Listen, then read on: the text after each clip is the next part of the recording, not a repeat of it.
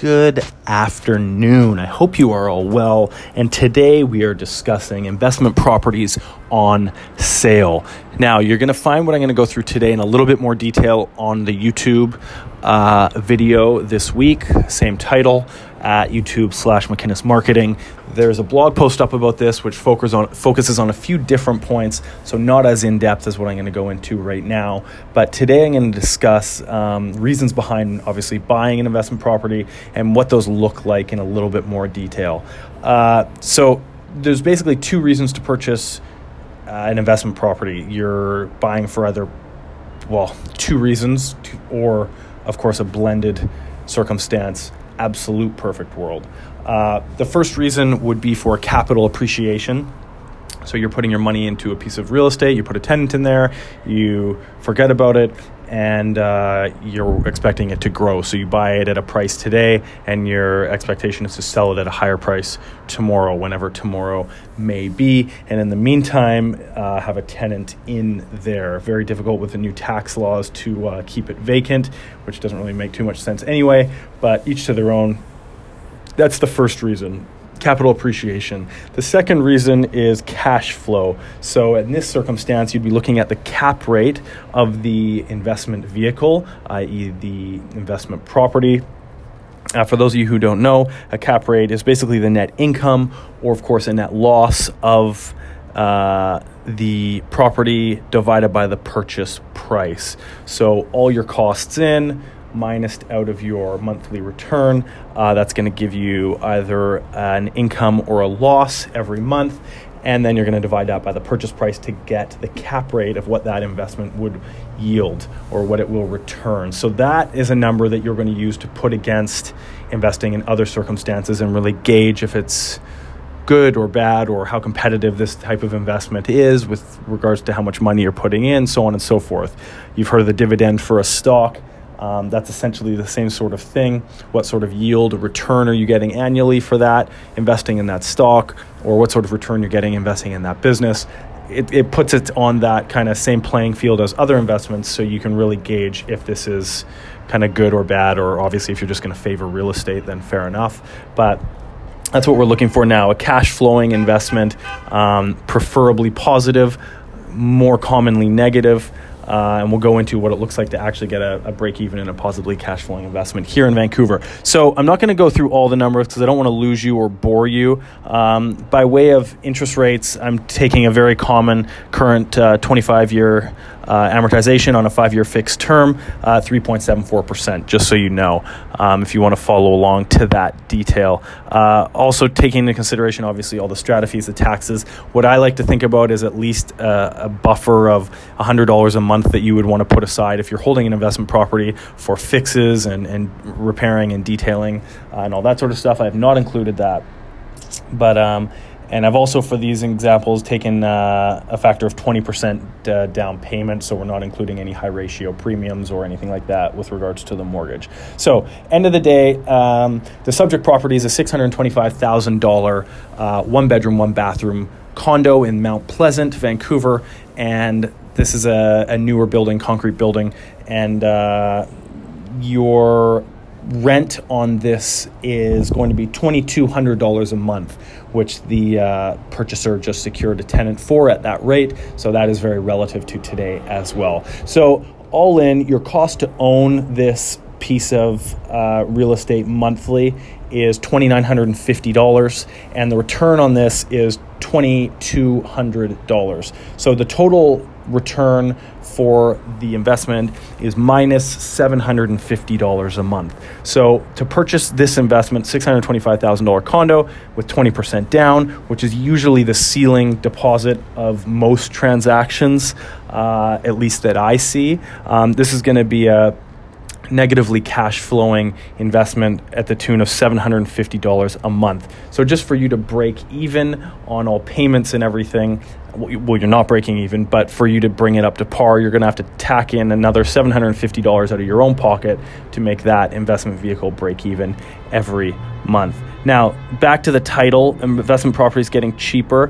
The deposit for that $625,000 unit is, of course, $125,000.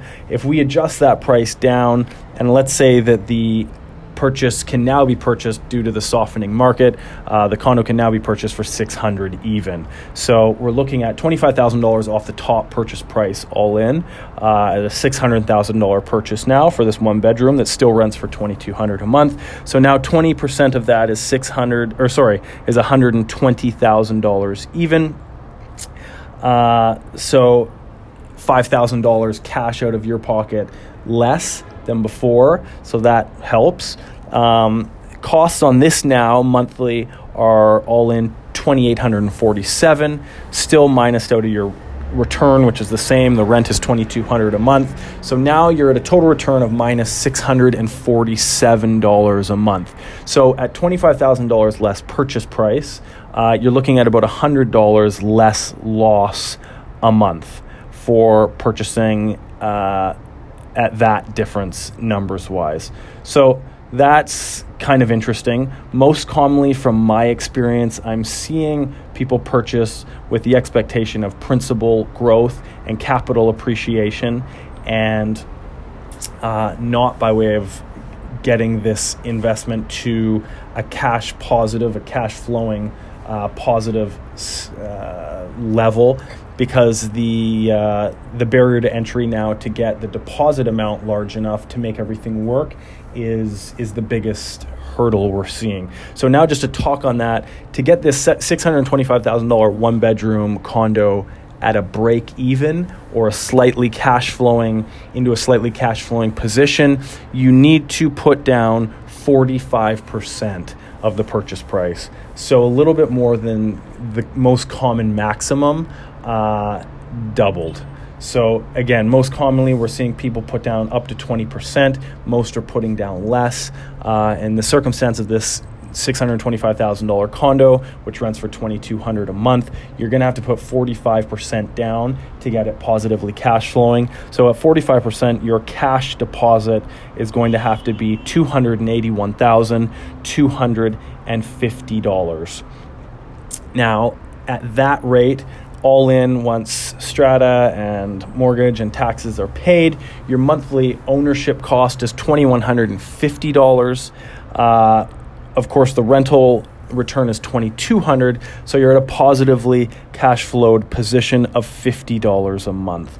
So this is kind of the biggest hurdle in getting into local Vancouver domestic cash flow real estate these days, because the rents, though they're very high in Vancouver, do not compare when you're doing the cap rate equation to getting you into the property at a remotely realistic deposit price. So almost 50% deposit here, which is just over $250,000 cash put in, is going to return you $50 a month. So up to you if you favor real estate. Of course, there are other forms of real estate you can get into investment-wise through the stock market and so forth. But here, if you want the hard asset of a unit, you've got to go out and purchase it and place a tenant. You either do that yourself, the cheapest way. If you're going to get a management company in, of course, you're tacking on that monthly cost as well in regards to the overall cost in that cap rate equation, which assists you in struggling even further. But to get to a cash flow positive return on a relatively entry-level unit at $650,000 for a one-bedroom. Again, not that that's cheap, but when we're looking at buildings worth buying in today, that definitely sits around the bottom price range realm of that. It's going to return you $50 a month. So just to give you some perspective on what it actually looks like out there if you're wanting a positively cash-flowing piece of real estate, it's very difficult. And these are the kind of the equations that you're looking at to get to that point. Now, there's some other tangibles, of course. I'm going to speed up here as we're finishing off.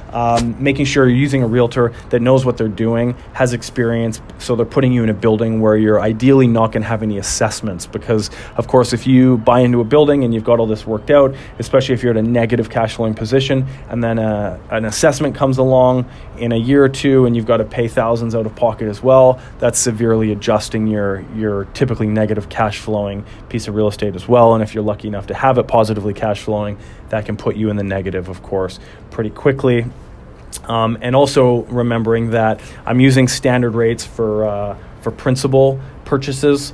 meaning if it's your principal residence, just for ease in this conversation. If you do go to the bank and you're looking at buying an investment property, the rates you're going to receive are going to be different than the ones you're going to receive if you're buying your principal residence. They're not going to be as appealing, I'll say, as the rates you're going to be receiving when purchasing your principal residence. I'll let you discuss with your broker on that. If you need any broker recommendations, of course, we've got mortgage specialists with all the banks as well as mortgage brokers that can get you alternate lending in town here. We're more than happy to refer some names. And if you have any other questions with regards to investing in real estate in Vancouver on either of these categories, looking for that cash flow positive return, or of course that growth return a bit longer term there, and what's the best buildings and neighborhoods and so on and so forth to buy in, what to really look out for, we're more than happy to chat to you. 604-771-4606, jay@mckinnismarketing.com. Thank you for listening. Sorry it's 11 minutes. Try and keep it under 10. Have a good week ahead,